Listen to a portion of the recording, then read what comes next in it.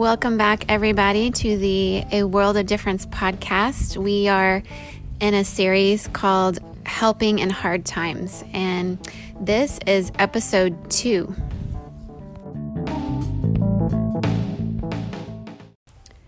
My next guest is someone who is also very near and dear to me, and that is my big brother, Dr. Christopher Adams. He is an amazing big brother to start off with, but he's also many other things to a lot of people. And so I wanted to make sure you guys got the treat of being able to hear about his heart and what he's involved with. He is an academic, a musician, a community organizer, an advocate, and just a really great big brother and friend to so many. He is an adjunct professor for the last 12 years at New Mexico State University, and he also is a high school teacher at Las Montañas Charter High School in Las Cruces, New Mexico. He has a PhD in curriculum and instruction. He is fluent in Spanish and English. What else? He currently is with a diversity task force in NMSU College of Education. He is also, of course, a singer and songwriter and guitar player of the band C.M. Adams and the Revelators, because, that's really common to be an academic and a musician in a band. But not only that, he also holds a New Mexico Music Award from 2018 for his song that he wrote and performed with his band. He got Best Americana Song for the song Make My Stand. They were nominated for also Album of the Year as well, and the same year. He is a former regional coordinator for Enlace, where he worked for 10 years, and he'll definitely talk about that in this podcast, so you'll get to hear more about that work. And he's just all around a great guy. I encourage you to check out his album, The Source, which was nominated for Album of the Year, and especially the song Make My Stand. He is both brain and heart, and just uses his hands to help others and his feet to go places where people often don't want to go to help a lot of people. So you are in for a very special treat today. Welcome to the show, Dr. Christopher Adams. Welcome to the show, Chris, my brother, Dr. Christopher Adams. Good to have you. Thank you for having me. Of course. Well, this is our series where we're talking about how we can help others. And so I definitely wanted to have you on the show today, both as an academic, but also as someone who is a teacher as well. And so there's just going to be a lot to talk about. But why don't you just introduce yourself to us? Let us know kind of who you are and what you do. Okay. As Lori said, my name is Christopher Adams. I do have the PhD title, but I don't get hung up on titles. But professionally, it's a nice thing to. I earned it, Right. But I'm a teacher, professionally, a high school teacher. After been in education a little over 20 years. Started teaching high school in 1999 as a Spanish teacher, and so here I'm still a teacher. I taught in academia for a few years. I worked at a university. I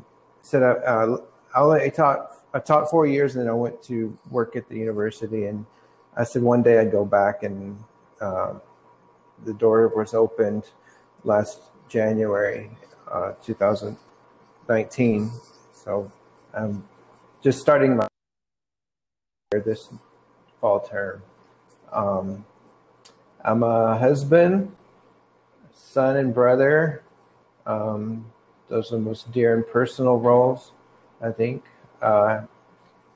And I've been a musician since, I guess, I started playing at 8 years old. Somewhat professional, I guess. Currently, I'm also teaching guitar lessons. Gigging is not possible at this point. But it's helped me to get better as a player. But so we can talk more about that. That side of teaching is a whole different side of teaching music, which is great.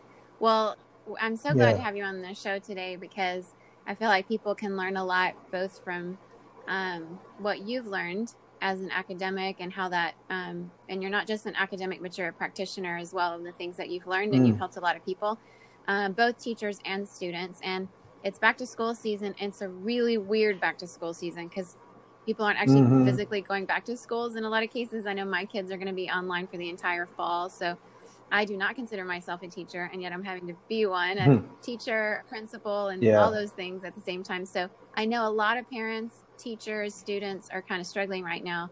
So we're going to talk about that in a little bit, but I wanted to start kind of at the beginning, which is about Hmm. your growing up experience. Obviously, I was around for a lot of it, but we all Yeah. experience growing up, even in the same family and in the same country, in different ways. So Right. I don't know. What was it like to grow up as Chris Adams? Um, well, there's phases that I remember in my childhood. The first phase really being before we moved to Venezuela. Um, that was a very innocent time, I guess. In a lot of ways, we lived in a very rural, poor part of the U.S. of Western Kentucky. Um, our dad was a small rural church pastor. Both of our parents were going to school much during that time. So there was a lot of single parenting going on, I guess if you could say. Dad was gone for um, almost during the week for a good chunk of that, the last year or two anyway. Um, but it was a happy time. I mean, I guess there were a couple of traumatic experiences when your pillow caught on fire, I Yeah. guess, in the house filled with smoke, when I broke my arm. Um, yeah, and I had a lot good memories from that place. I think mom and dad would say the same.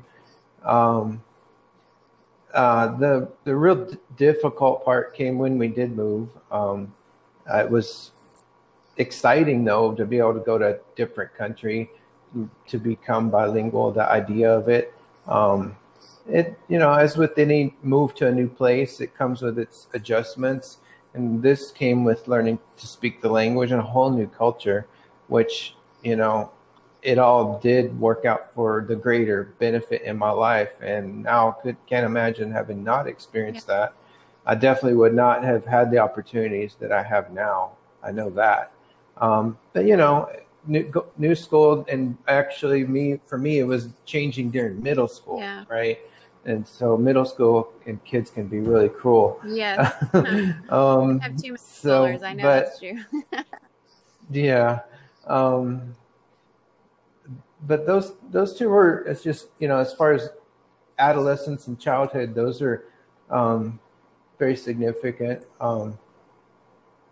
But I have happy memories of growing up, missing grandparents, I guess, and relatives.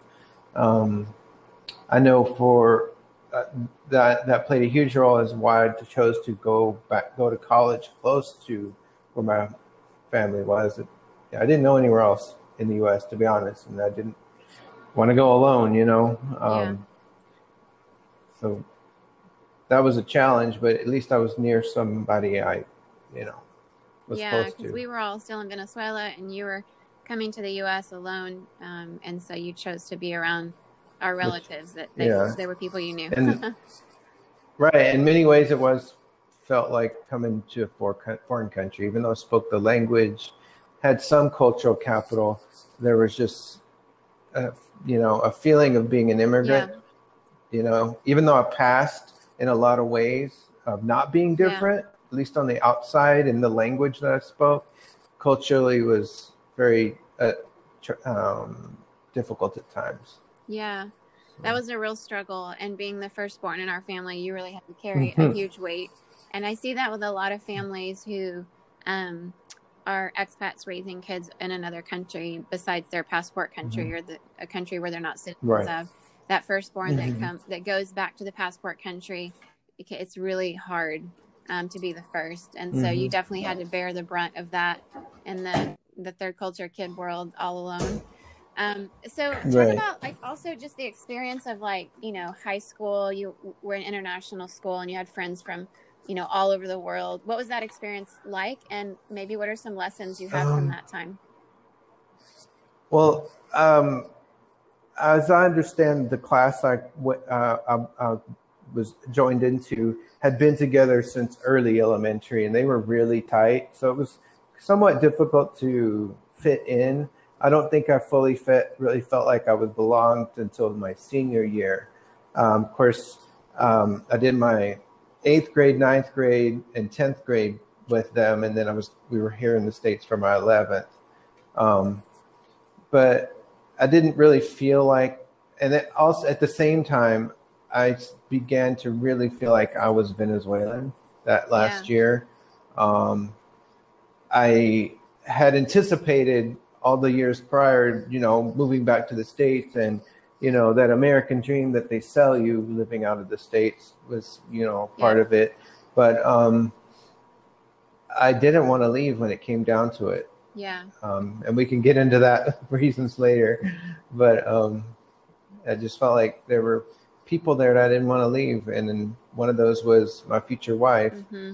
So, Yeah, that's so hard because all those years, I mean, my perspective on it, and it may have been different for you, was we had this international school that we went to where people pretty well right. off and pretty, educated and were from all these Uh-huh. countries, and that was very diverse and exciting.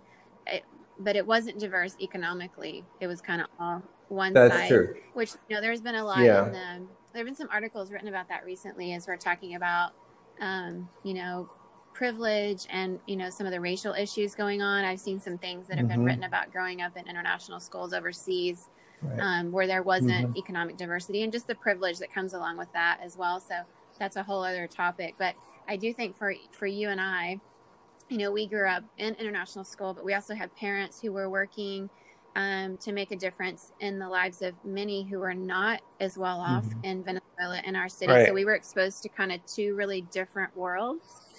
And yeah, and Contrast. so, talk about that experience of these, our church Yeah. world, the world of like where our parents were, where mom was starting a clinic and, Yeah.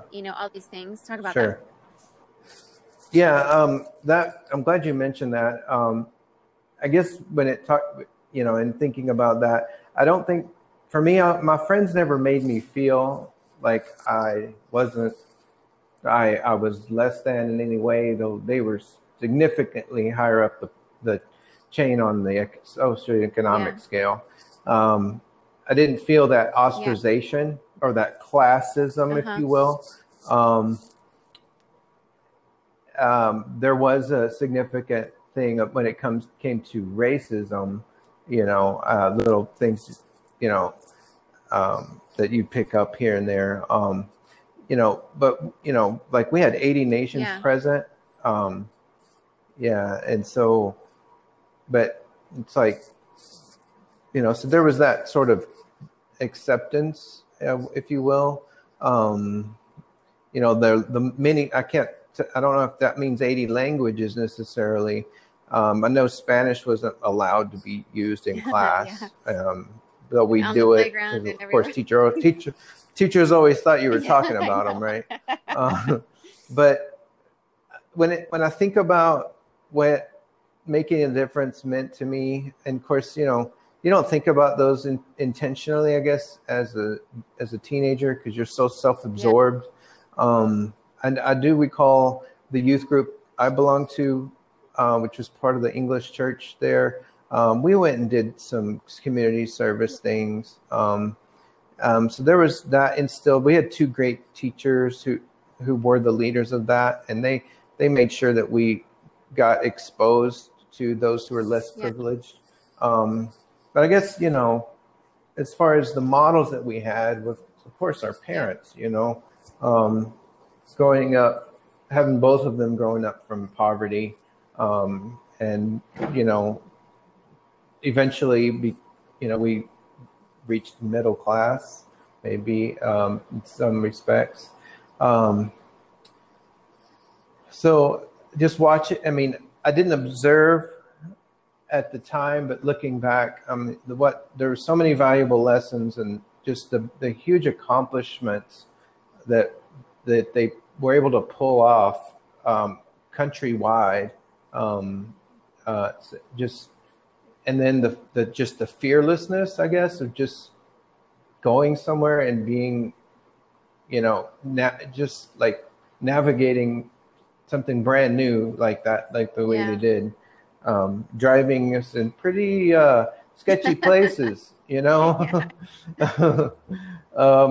the time period when, Anglo-European, Americans were kidnapped, frequently. It's just miraculous that didn't happen to us. But I think those things come to my mind when I think about making a difference.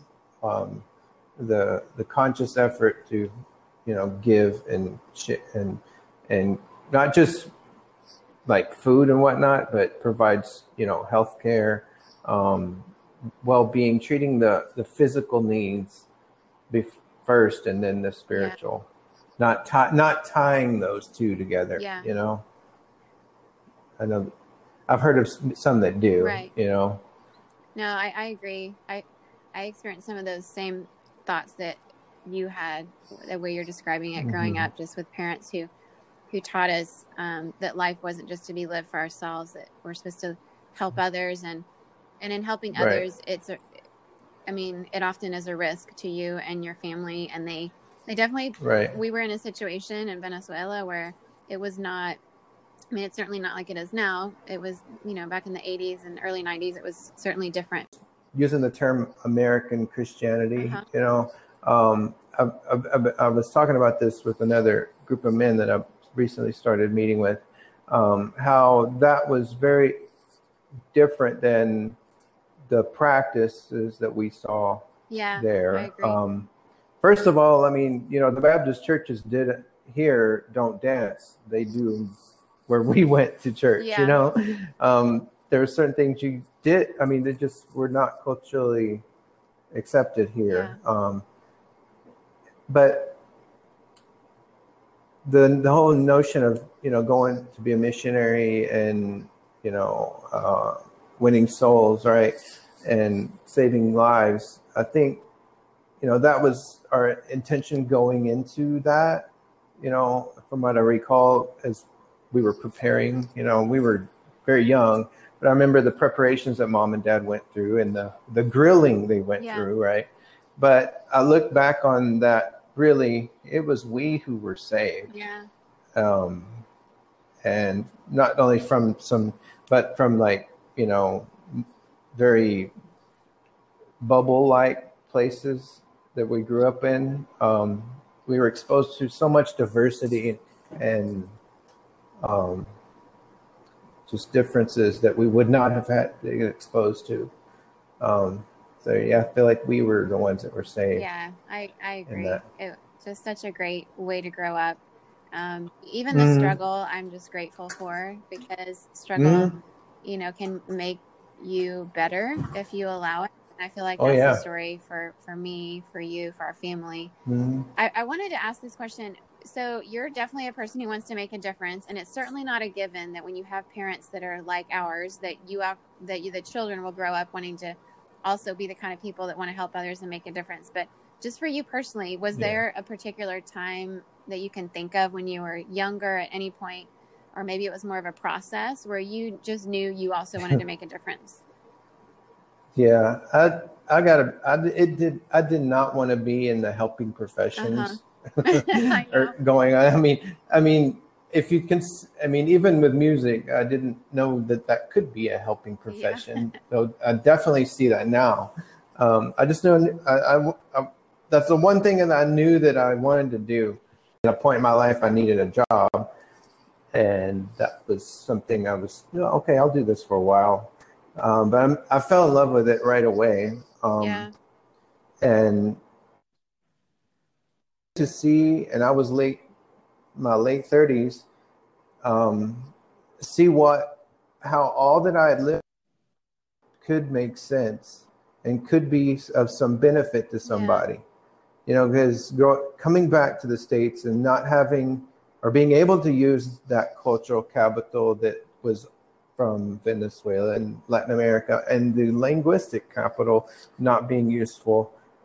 Now here in New Mexico, it was useful and validated. Yeah. You know, I didn't feel that move when I moved back to Kentucky. Yeah. You know, and it's not that it was intentional on the parts of those people that I, you know, was family with. It's just that's who they were. You know, they didn't know any different. You know, and you know, many of those people from other countries and whatnot are suspect. You know, as somebody different. You know, but when I finally, I mean, teaching, you know, I saw the big possibilities, and when I really knew and figured this is a destiny, this is going to happen, was when I started taking graduate courses. Mind you, I only had my degree was not in teaching. I didn't have a certificate. I got hired on a waiver, so I had to go get courses in education to get my certificate, which I eventually got. You know, was basically the master's degree, right? Yeah. And so my first class was a multicultural education class, with Dr. Chavez, who would become my chair on my dissertation and my mentor, you know, and one of the most trusted friends I've ever known. Yeah.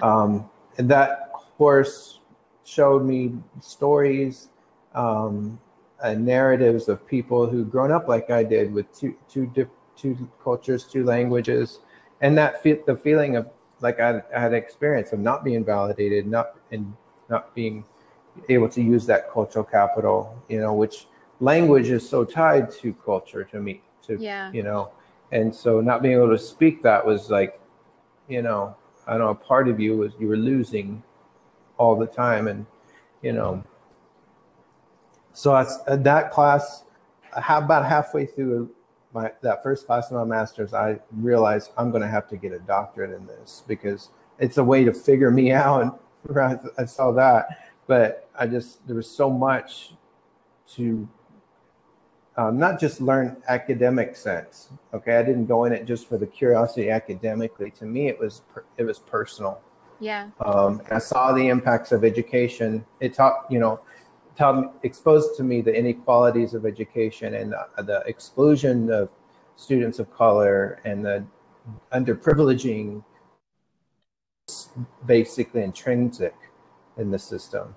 So that's when I saw, okay, I have a mission now. Yeah. You know? And describe that. Describe what you're doing as an educator, as an academic, as a teacher. Well,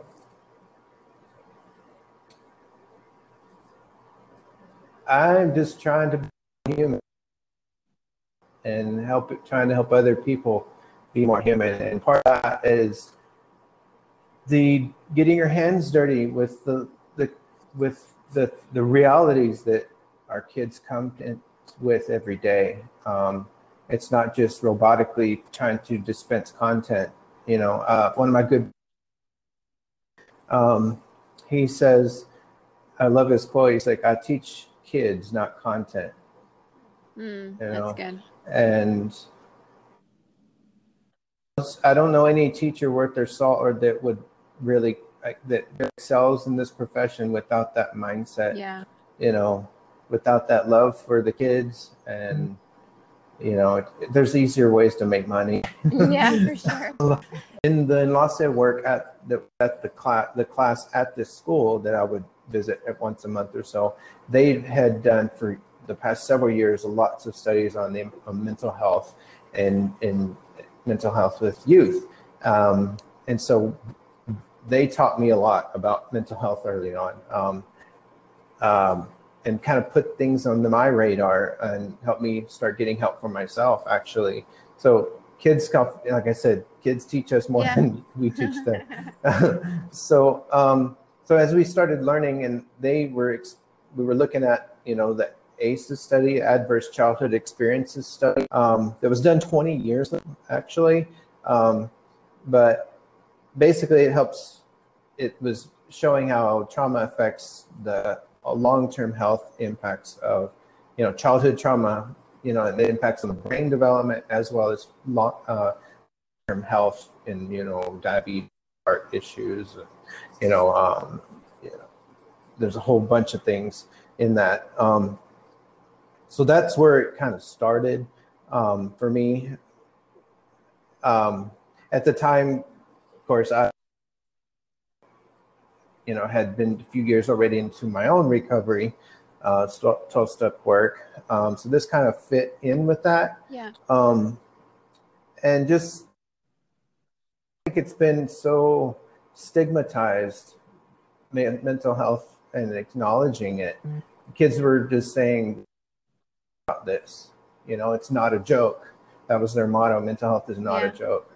Because, in our community, there had been quite a few suicides over in those early years. And so that kind of got them on to doing this work. And they spent a whole year, that first year, and they've been doing the same work, keep the research they did ever since. It's not all they do, but that's been a huge part of their work in the last 4 or 5 years. It was convincing me, and okay, we need to learn how to deal with trauma, and help, not just students, but and there was one of the studies that I'd come across, 90% identified as high stress level in their jobs, and this is before COVID, of course. So, and as well, that same number was this for those same teachers that didn't do anything to help with or deal with it. 93% weren't dealing with it. I know that you've also, not only are you teaching in a high school right now, just as a way to kind of have your hands into the things that you've learned and put those into practice, but you also, was it for about 10 years that you worked with Enlace? Yeah. You want to talk about that? Sure. Because in those early days of teaching, the first couple of years, I don't know, I don't know if it happens to other people, but I just got a glimpse of, I was part of an organization like that, going around to different schools. And, at the time I didn't, I don't know what that meant, but that's eventually what I ended up doing. And Enlace is a nonprofit organization, educational program. It stands for Engaging Latinos in Communities for Education. And, we started this Hispanic student dropout study in 1999 that my mentor, Dr. Chavez, was part of that study. And so it's basically to help fill the gap, opportunity for students, college preparation, help students have have information and exposing them to the campus, and learn how to, you can do this, you belong here. So, and I would, we had I helped build and develop new classes in different schools, and from high school, middle school, and eventually into elementary. So it was an awesome experience. And you also had, you would bring some of them on field trips, is that right? To Los Angeles? Yeah. Yeah. Well, our offices were at the university here at New Mexico State University, eventually moved to the community college. So, we'd bring every fall and spring, we'd bring kids to the campus here, which is great and all. But well, it'd be nice if we could expose them to other colleges. Not that we don't want them here. It's there's other options outside of it. So let's, so we started a short trip to UNM in Albuquerque, and then our first big excursion was to, which we took them to U of A in Tucson, and then ASU in Phoenix. And so that was the first year we went out of state. And then the next, California, we took them to UCLA, USC, and Cal State Northridge, and UC Santa Barbara. And then the following year, we got down to San Diego. And so uh, what's the name of that college down there? Is that you? That's not USC. It's a UC. I think it's UC San Diego. San Diego. Yeah, it's Okay. beautiful, right on the ocean. Yeah, it is. It's an awesome campus. Yeah, and then we drove up to LA after that day, and saw those I mentioned earlier, I think. But yeah, I mean, that was, many of our students had never left here. Yeah. And I don't know. I mean, we had a few that colleges right out of high school. Most of them, because our state has the lottery scholarship, so that pays for your tuition, from freshman on for 3.5 years. They don't pay it doesn't pay the first semester. Many students stay in state for that reason. Okay. Yeah. So that makes sense. And we would have gone this year, but COVID happened. I was getting ready to go to Dallas and Austin and see colleges there. That didn't happen. Yeah, there's a lot of plans that had to change, especially with schools. Well, as we're on that topic, let's talk about that. So what are some things that you would like for teachers that might be listening, or students or parents of students, to know from your expertise about going into this fall semester and the way it's going to look? What are some important things for people to know? Well, I'm as confused, I think, as most other families and parents are. I think teachers are not sure yet what to expect. We're starting on Monday, and all I know is we're going online, and it was really crazy in the springtime, and I guess just be patient with us, and be patient with yourselves, and be patient with your kids. This is a new experience for most of us, and we will get through it. I know that teachers are all the ones I've ever known are really resilient and creative and hardworking, and trust that professionalism.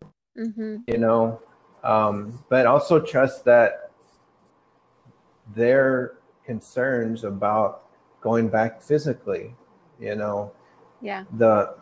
of have great fears of bringing it to their family and exposing their families, as not just themselves. And we worry about our kids doing the same.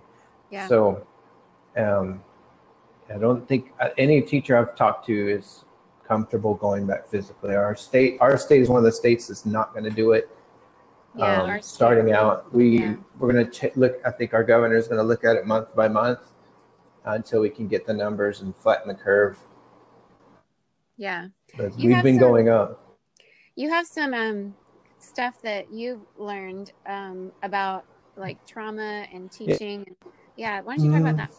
Yeah, I think, and so that class did a study of their school, our school, and questions just to figure out what were the impacts of trauma. And it didn't surprise us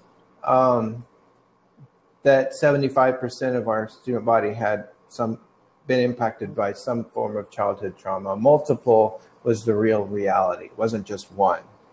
Wow. Yeah. And so, that kind of we at least now had the study to show what we already kind of knew. Right. Okay. And so we've built, that has informed a classroom that they got designated to be like the student drop-in center for when they're having crises. And so a lot of counseling goes on there. But also our school has begun to implement classes that replace the old advisory period, which really we didn't do anything. It was like 30 minutes of playing on your phones, right? With more conscious effort to deal with the socio-emotional learning. And if you're not aware of that, look up Cassell's Social-Emotional Learning and those focus on self-awareness, self-management, social awareness, relationship skills, and responsible decision making. And I find that's not just for kids. Okay. Yeah. And so, the trauma-based teaching is, utilizes that and tries to couch our activities to help develop those things. And, basically it teaches the whole child, it's not just dispensing information, right? It helps to build just connections with kids. A lot of kids that I teach have low self-esteem, so it helps to build that. Helping kids to know how to regulate emotions and notice those deter or disrupt our day, right? Yeah. And so also knowing how to manage conflict or difficult experiences in healthy ways, right? So that's some of the things that social emotional learning helps with. And so that falls in line with, some of the practices that's kind of in vogue now with mindfulness, right? In my class, I had a friend of mine that would come in once a month, and she would do meditation with the kids and lead them through a guided meditation, and just to calm ourselves, But we also incorporated other forms of meditation like music, art, walking could be forms of meditation, but try to introduce that idea of just being still and getting quiet and to learn how to breathe and calm yourself. So it's not just, theory, it's practice. And at the very least, breathing is the one thing that we can't live without. And it's the simplest thing, but it's the hardest thing just to focus on it. It is. Yeah. I love this so much because, it seems to me, and I'm kind of new into the U.S. school system because, we've been overseas for so long, and I myself was raised overseas, and so was my husband. And so, but it seems to me that for the most part in the U.S. public schools, this kind of teaching, this kind of approach is really only for kids who are, on an IEP or something like that. But what you're talking about is something that all students should, and all teachers could benefit from. Well, one of the things about successful, programs or movements that has been noted is it takes a school-wide approach, or in your case, church-wide or institution-wide approach, maybe district-wide. It's hard to be a small little group to really get off the ground and have without that support, right? Yeah. But one of the things, our director, Mr. Martinez, was fully on board with that. So that's something that's been huge and critical. And most of this is new to all of us in the teaching as teachers. I recognized immediately the connections with social emotional learning and the 12 steps and the recovery work that I'd done. And others that I know that do that work as well. Well, like, this is the 12 steps. Yeah, exactly. Yeah, good. So talk about that a little bit, because your music is not only songs written by your own introspection and your own experience, but you also have been someone who has shared your music, and you guys as a band have played in like homeless shelters, and you use it as a way to help the community. Right. Talk about that. Yeah. Well, when I decided I was sick and tired of being sick and tired in September 20th of 2009, I was pretty convinced that there was no way I could play music again, because I attempted several projects. It's like, okay, don't bring that in here when we're playing. Let's, eventually, those things would creep in, which I was struggling with, right? And so I was like, okay, there's no way I'm going to find guys that don't partake, and I'm not judging them. It's just, I was trying to quit, and it just, I wasn't strong enough.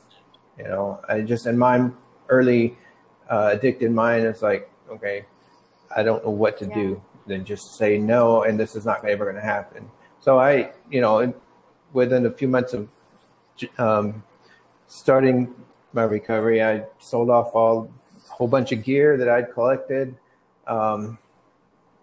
That Raquel, my wife, said, "Don't sell the Les Paul." Yeah. So I kept that one. And during those and it was about 3 years that I didn't play. I mean, I had that guitar, and maybe once every 6 months I'd pull it out and then for 5 minutes and then put it back in the case. I didn't play music. And I think I wrote my first song in my mid-20s, but that was never the focus, lyric writing.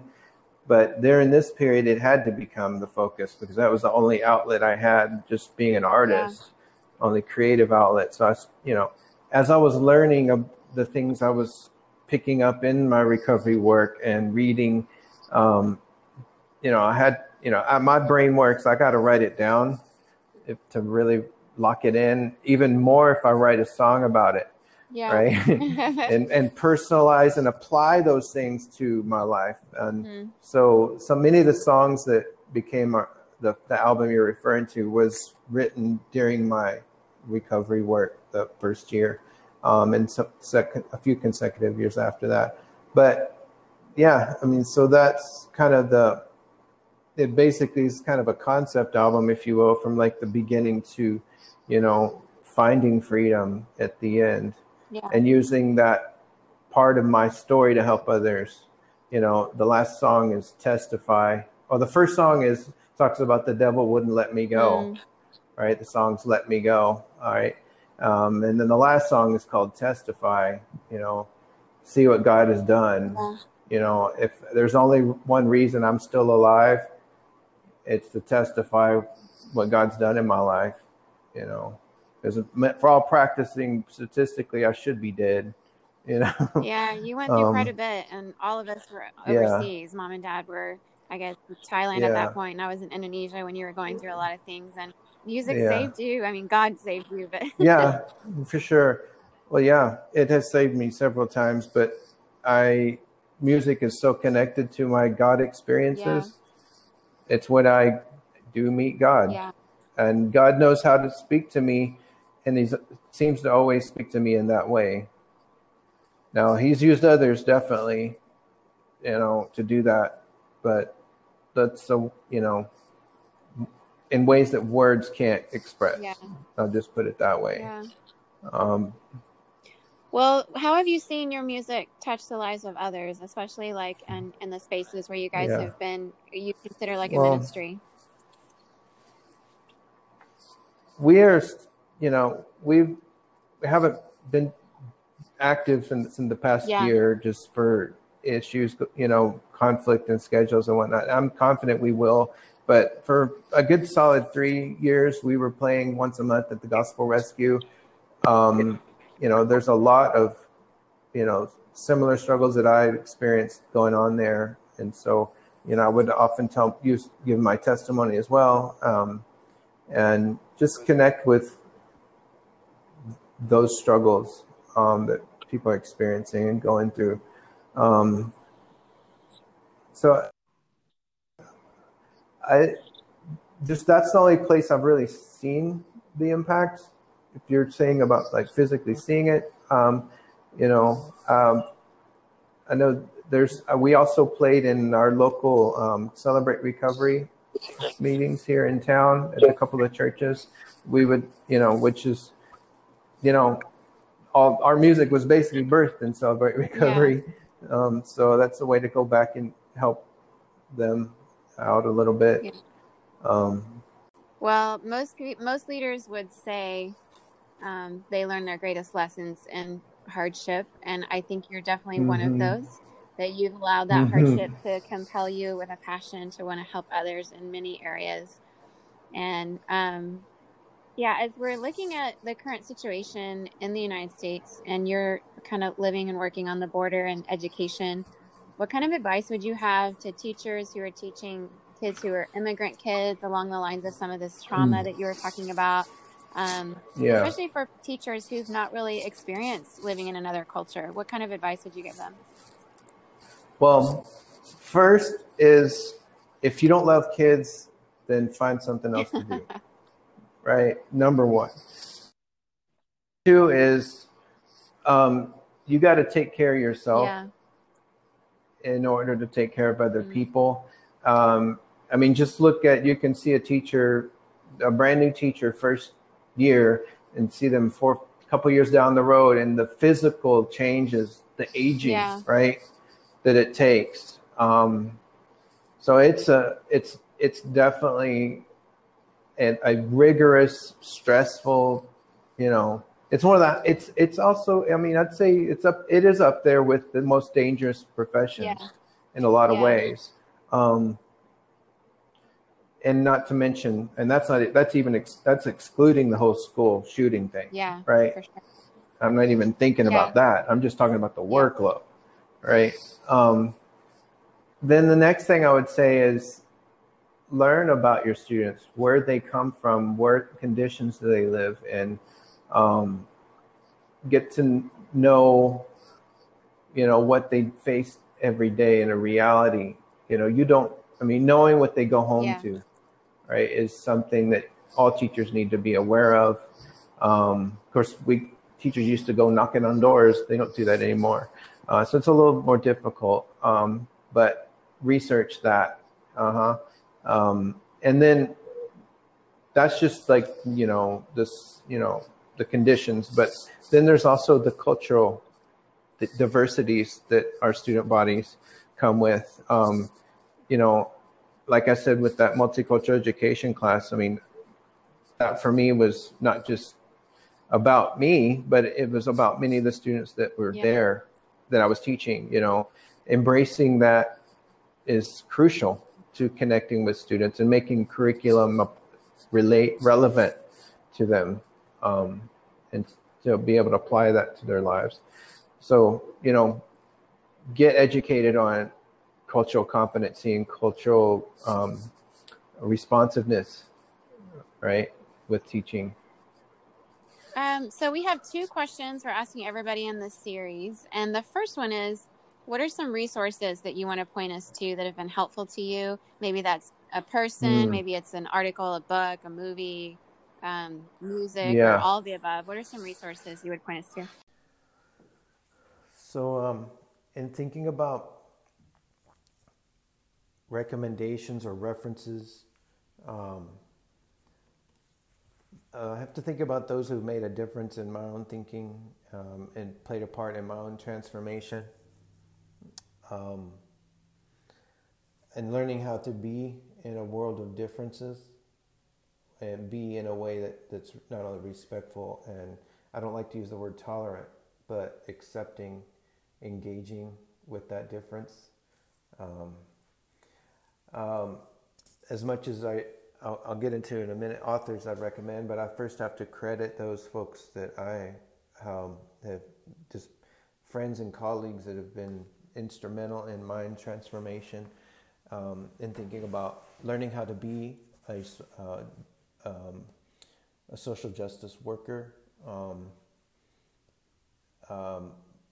My mentor, Dr. Chavez here at NMSU, was instrumental in that. A bunch of other teachers, colleagues as well. My students have been instrumental in that. A couple of authors I'd like to recommend. There are a short list, and there are quite a few, but just a couple would be Gorian Saldua's work. Borderlands Frontera was the first book I picked up that really got me on this path. It helped me helped to me normalize this idea of crossing borders and being bicultural and bilingual, that it was okay, that it was to live in the middle, to live in the in-between, to accept both, that you don't have to reject one and go and prefer another.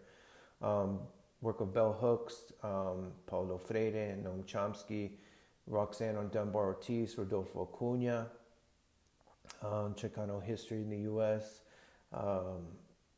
Cornel West, Angela Davis, of course, the works of Dr. King, Derek Bell, Gordon Allport, James Cone, who wrote on Black Theology of Liberation.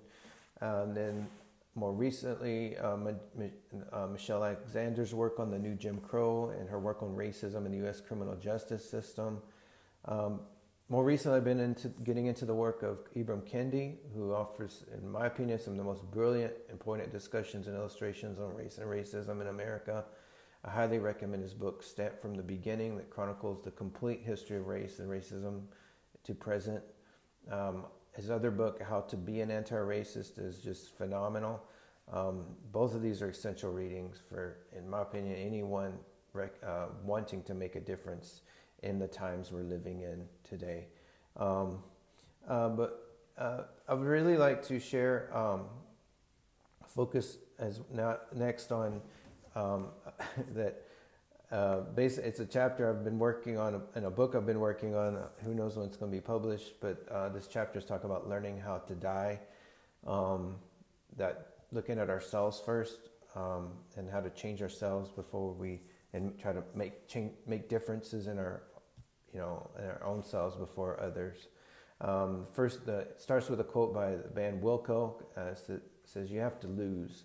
You have to learn how to die if you want to be alive." And then another quote by Alan Redpath that says, "Before we can pray, Lord, thy kingdom come, we must be willing to pray, my kingdom go." Right? So I can relate a lot with Jonah. God tells him to do something, and Job politely says nope, and hightails it in the opposite direction, thinking he can run away from God. As if that's even possible, right? For those who don't know the story, short version, God asked Jonah to go pray, preach to the Ninevites, who were a godless people, you might say. Jonah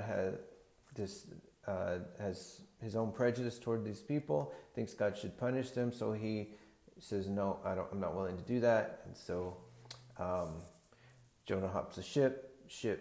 God creates a storm. The ship's about to go down. The ship captains wake Jonah, who's sleeping in the bottom deck. Jonah sees what's going on, says, "Okay, I know what the cause of this is." So he throws himself overboard to save the people on the ship. God causes a great fish to swallow him up. Jonah's in the belly of the whale or fish for 3 days, where he has his come to Jesus moment, realizes the error of his ways, and so God causes the fish to throw him up, and he goes on and follows God's direction to preach to the Ninevites. So Jesus also refers to Jonah, and for me, the story of Jonah is as much about confronting our own fear and prejudice towards those who are different from us as it is about obeying God. In Jonah, we see a man who lets his own prejudice get between him and God. Jonah is even willing to face God's wrath and suffer the consequences. He even prefers God to take his own life because of his hatred for those people whom he thought God should punish. Right? So another way to look at Jonah's story is that God was sending Jonah to Nineveh because he wanted to teach him something. Maybe get him out of his comfort zone. Right? Maybe help him see others as God sees them. I think this, for me, is one of the many mysteries of Jesus referencing Jonah as the primary metaphor for transformation. The crowds wanted a sign from Jesus, but he says to them, it's an evil, adulterous generation that wants a sign. He says the only sign he will give them is a sign of Jonah. Right? We have to lose. We have to learn how to die before we can be alive. We have to say, my kingdom go, before God's kingdom can come. All right? And we often hear people talk about or praise God for their salvation, right? But it's a much rarer occasion that we hear about how Christ transformed them or resurrected them, right? Or made a difference in their lives. Right? What about anything, resources along the lines of helping people understand immigrant children and students and what's happening in our nation at this point, so people can be more educated about that? Wow.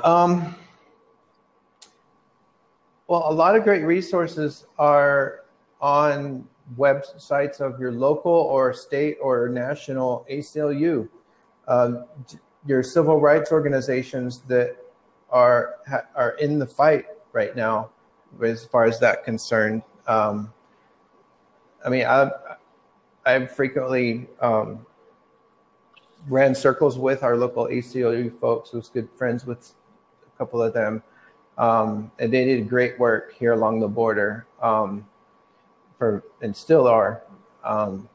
So that's one thing that I've also used in curriculum as well, because they have muscle too, you know. Yeah. And their stuff is easy to understand, and they have a resource page with all the issues that you can easily educate yourself with. That's good.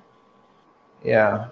So the other question we're asking everybody in the series, because when it comes to people who like to make a difference in the world and are wanting to help others, sometimes we can do so much that we don't take care of ourselves. And so I know you talked about that with teachers. Make sure you take care of yourself so you can help others. So the question is, what do you like to do on your day off? Or how do you get rest? How do you like to rest? Before I answer this question, I want to add for the last question, that there are a lot of smaller social justice organizations that may not be nationwide that are also, just look up your local, they have different themes. I mean, human rights groups, just look up human rights groups in your community. And those are the folks that are on the ground, boots on the ground, just like nurses and doctors are in the hospital. Yeah. They're the ones that I would go to. And I would just, whenever they have meetings or sessions, just attend those and listen. Yeah. Right? Go and listen. It's one thing to read about it, but it's one thing to get to know those people who live in the shadows. Yeah. Okay. Hearing from actual people. And right. Because it's not all about what we see on TV. Mm-hmm. That reality is just so far from reality. Yeah, we're fed a lot in the media these days, even on our phones, and news gets tailor-made to different echo chambers. So I love what you're saying. And after all, kids are still in cages. Yeah. Today, that has dropped from our radar since COVID. Yep. But it's still just traumatic, to say the least. Yeah. And right under our noses, human rights abuses are happening. Yeah. On our watch. Yeah. And close to where you live and are helping people. Yep. So. Absolutely. Well, along those lines, I'd love to hear about how you get some rest, because you're doing a lot. So the last question, could you repeat it again, please? Yeah. Like when you have a day off, or you have a chance to rest, how do you rest? What does that look like for you? Well, usually music is my go-to thing. I'll come over here and play a couple hours. That's the way I decompress and, get out of my head. Time stands still when I do that. So it's a form of meditation, like I said earlier. But I think, my first go-to is just hanging out with my wife, watching TV together, just hanging out with her. She helps me keeps me grounded, and she's also was a former teacher, and just really resourceful as well. But whenever I have, a day off, I usually go try to hang out with mom and dad, but try to do that once a week. Those are things I have to do. I'm pretty routine. I'm pretty structured. Yeah. We're pretty boring, I guess, if you just look at it, but it works for me. Great. I love that you do music and relationships. Those are both very good. My life was really complicated for a long time. And I think the simplistic, those things are just what matters. Everything else can just, just focus on what matters, soul work, if you will, Yeah. what feeds your soul. I find myself doing that more and more these days. That's good. Yeah. You spent some time in New York City, which about as busy as you could possibly be. And then I remember when you, after you were studying at Columbia on your doctorate early on, and then when you got back to New Mexico, just such a different pace and started to get healthier in that way. Just the pace can be really tough. So yeah, and it did take a while, yeah, even when I moved back here. But that was adjusting post-divorce, working through that PTSD. Yeah, exactly. Which I didn't know what it was at the time. Yeah. Right. But it is a trauma. So it's a grief. Yeah. Yeah. And if you don't work through those, right, they will destroy you. Yep. Well, I'm proud of you. I'm proud of the work that you do. I'm proud that you have not only worked on yourself and worked through your, difficulties in life and all that, but also that you're helping other people work through theirs in some really hands-on ways. Learning how to help others as well. So thank you. Yeah. And just from my step work, that's the 13th step, is taking that message to other people. Every time I get a chance to share that with somebody, it helps me, So thank you for giving me the opportunity. Of course. To share a little bit of what I know. I hope it was useful and beneficial.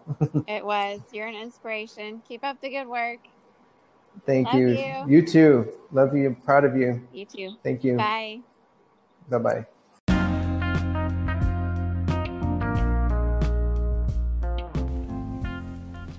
I want to say a very special thank you to my big brother, Dr. Christopher Adams, and his just everything that he does and all that who he is and the way he just pours himself into all kinds of areas in his community and life. And those of us who get to be family with him, it's just a huge blessing. And I know that those who have been his students and colleagues and professors and so many people have been blessed by his life. So I'm so grateful he agreed to be on this show, on this second episode of the Make a World of Difference podcast. I know that you've been inspired to make a difference in new ways because of things that he shared.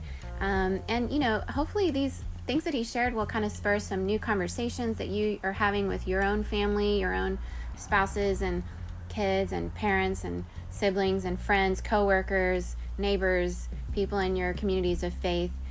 These kind of conversations are just really important right now. How can we make a difference with our lives with the time we have left? If there's anything that COVID has taught us, it's that life is really short. And my husband had a friend who living in London, and he just saw her a couple years ago, and she put on Facebook, day 3, she had COVID and was just not feeling well. And on day 5, she had already passed away. She didn't even make it to the hospital. It was just a real wake-up call for us that, wow, we just want to live each day knowing that we are making a difference in the lives of others. We don't know how much time we have left. And so for me, this is great that I get to interview my family members. I can't see them right now. I haven't seen my older brother and my parents physically in a really long time because they're in New Mexico and I'm in California. I finally moved to be in the same country with them, and we can't see each other. If I went to New Mexico right now, I'd be quarantining because I'm in California, and that's just how it is for us Californians these days. But anyway, just to put that out there, have the conversations with your family and your friends that you want to have. We don't want to have any regrets from this time. We don't know how much time we have left. We don't know how much our loved ones have left, but we know that we can choose to control how we make a difference in this time. So I would encourage you to have these conversations and just to, like I said before, research some opportunities in your own family and neighborhood and city and state and nation about ways that you are passionate about making a difference, ways that you really could change the lives of others for the better, and not just living for ourselves. It's oddly enough, when we're down and we're struggling and we can't find hope, we can find hope when we reach out to someone else and offer just a helping hand. There's something that it does in us and in them, because we were made for connection and relationship. It's part of what separates humans from all other living things. And we do that in such different ways. It was one of the really awesome things I learned as an undergrad studying sociology, just the way we interact in society with each other. We need each other. We need each other to have success. We need each other to have hope. And part of that just starts with us being the first one to just reach out and to make that first step. So I encourage you guys this week, based on things you've heard, some of these resources that Chris has pointed us to, maybe even just listening to his music will inspire you. And so I just encourage you to take a next step this week. What's one thing that you could do differently coming up this next week to just make a difference in someone's life? And just start small, and then you'll see how it can grow and just be contagious with other people. Contagious hope, contagious joy, all around. I look forward to hearing your stories. I love to hear them. And if you would be open to sharing them, sharing photos, and hashtagging World of Difference, I'll just check that out, and all of us will check that out and just see how you're making a difference wherever you are in the world, wherever you're listening. Tune in next week, because I am going to interview my mom, and I know that she has lots of fans around the world, because even after she left living in Thailand, I would run into some of her friends that she knew in Chiang Mai, Thailand, where she lived for a few years when I was living in Singapore still. And I would run into people at Grace International School that would say, hey, tell your mom to come back here. We love her. We miss her. She made such a difference in the lives of the students and the families. So, and I know for sure she's making a difference where she is in New Mexico, because I've seen it myself and watched her on TV and news channels before she retired, when she was doing the work she was doing. So you are not going to want to miss Frida Adams next week. Please stop back by this podcast and tune into that, whether you're driving to the grocery store in your car or just listening at your house, or I don't know, maybe you're one of those people right now that has the luxury of being by a beach or by the pool or in the mountains on vacation somewhere on holiday. Wherever you are, tune in to hear Frida Adams talk about her amazing life and the ways that she's pouring her life out for others. You will not want to miss it. Bye, guys.